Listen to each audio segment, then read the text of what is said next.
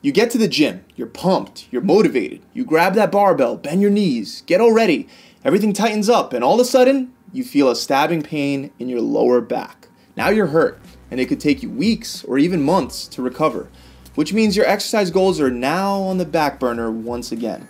Or you can avoid this whole scenario by watching today's video, where I'm going to discuss the 5 biggest exercise mistakes that I've seen day in and day out while training people over the last 10 years.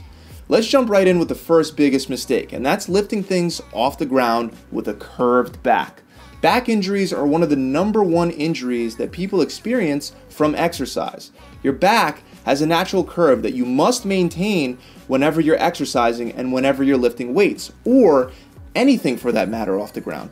However, usually when people lift things off the ground, they curve their back the opposite direction, almost like they're doing a standing crunch. Their shoulders drop, their chest comes forward and compresses into their abdomen, and their back is left looking all slouched over. As they hold that barbell in that position for deadlifts or for rows or for whatever, the chance of injury to the lower back is very high because all the pressure is transferring to those lower vertebrae. Here are the instructions I always give to my clients to avoid this big problem. Big butt and big chest. What I mean is, before you come down to lift the weight off the ground, stick your butt out almost like you're really trying to get it noticed. At the same time, stick your chest out in a very exaggerated way. That's what I mean when I say big chest and big butt. Then bend down and grab the weight from that position. That arc that you create by sticking your chest out and sticking your butt out, that's what you want to maintain throughout the entire exercise. So the whole time, you want to try to see your chest in the mirror. By maintaining this natural lumbar curve, you're going to avoid injuries whenever doing a bent over exercise. Next big mistake is with squats. I don't care if you don't like doing squats as an exercise, which you should, but everybody squats at least once a day. So you should learn the right way to do it to avoid injuries. The #1 mistake people make when lowering themselves for a squat is they come up on their toes and their knees, and they go way past their toe line. Usually this is because people are trying to keep their back perfectly straight during the squat. They think that that's correct form, when it's not. If you were to ask any one of these people to sit down in a chair, they would never sit down the same way that they incorrectly do their squats. They would do a perfect squat into the chair. So whenever you squat, sit back on your heels. You'll know that you're doing it right when you're able to tap your toes up and down while performing the squat. You want to sit back on your heels and sit your butt back while keeping your chest up facing the mirror. And your back, you want to maintain that natural curve that we were talking about earlier. Again, stick your butt out, stick your chest out, sit back on your heels, and sit back. It's totally fine to bend your lower back to balance out the squat. In fact, that's part of the movement. Just make sure you keep that big chest. Now, like I said earlier, a really easy way to start performing squats correctly is by starting with a chair or a bench behind your butt, and literally, I just want you to sit down and stand up. Don't think about squat down and stand up because then you're gonna do it wrong. Literally, sit on the chair and stand back up. It'll teach you how to do a proper squat. Moving on, we have the chest presses.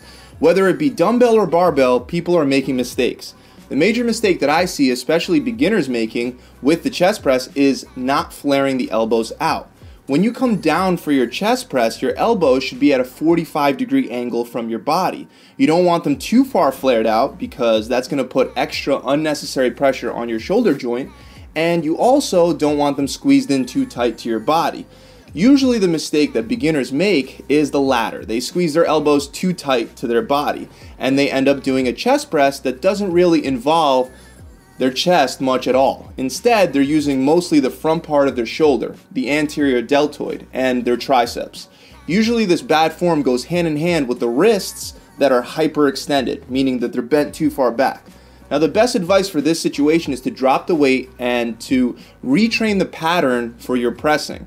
Beginners will typically have a lot stronger shoulders and triceps than their chest. That's why they end up overusing those muscles instead of the chest during the movement.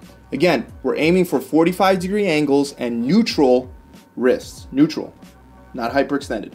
Next on the list is the standing overhead press, or the standing military press. The mistake that you're making is arcing your back too far out when doing the overhead presses. This puts pressure on the top part of your back next to your cervical vertebrae and your lower back next to the lumbar region. And it acts in a way where the top part and the bottom part is trying to almost fold together, putting all the vertebrae in between, especially in the middle part of your lower back. It puts them under a lot of pressure, and this can once again lead to a back injury. A lot of times the problem is not due to a lack of core strength, even though a lack of core strength could very much be the problem. So make sure that you rule that out by strengthening your core.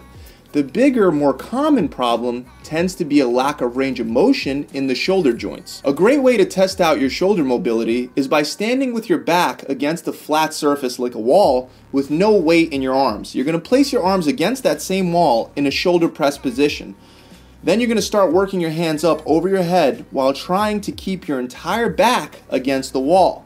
If you notice that your back starts to curve up off the wall midway through your press, then you have shoulder mobility issues. The issue stems from a chest that's too tight pulling your shoulders forward and even tighter lats pulling your shoulders down. A great stretch for your lats is just to hang on the pull-up bar. Another great stretch is done by holding onto a stationary barbell with your elbows straight out while bowing down your upper body. A great stretch for your chest is done by finding a doorway to put your elbows against at a 90-degree angle from your body and leaning through that doorway. Until you get full shoulder mobility, I would stay away from standing overhead presses because you can very easily hurt your lower back. And the very last exercise that some people just don't seem to understand is wrong is the behind the head presses and pull downs. Back in 2008, I spoke to my personal training manager at the time who recently won the Mr. New Jersey bodybuilding competition. And he told me that there is no mechanical advantage to going behind the head for any of your exercises. Not only does it increase the risk of injury, but it can also be more of a disadvantage than anything. Sure enough, after doing some research, I found out that he was 100% correct, and I never did another exercise behind my head. Ever again. Ever. When you lift weight behind your head, you externally rotate your shoulders past the point that they're supposed to be loaded with weight. Right away, this can lead to a shoulder injury, but that's not all. Due to the fact that most people have poor shoulder mobility, like I just talked about, you wind up curving your back out in an attempt to get the weight behind your head. This once again increases the chances of a lower back injury. Now, normally when someone would say, well, if this exercise doesn't bother me and it bothers you, then you shouldn't do it, but I'm gonna keep doing it. Normally when someone would say that, honestly, I would agree, but no. Not in this situation. See, the problem is that by going behind your head, you're taking a mechanically disadvantageous position, meaning you won't have the same power that you would have had if you just kept your arms in front of your head to begin with. This translates to you using significantly less weight than what you'd be able to do if you just kept your arms in front of your head, meaning you're going to be building less strength and less muscle over time. But hey, if you want to look cool while doing an exercise wrong, then by all means, have at it.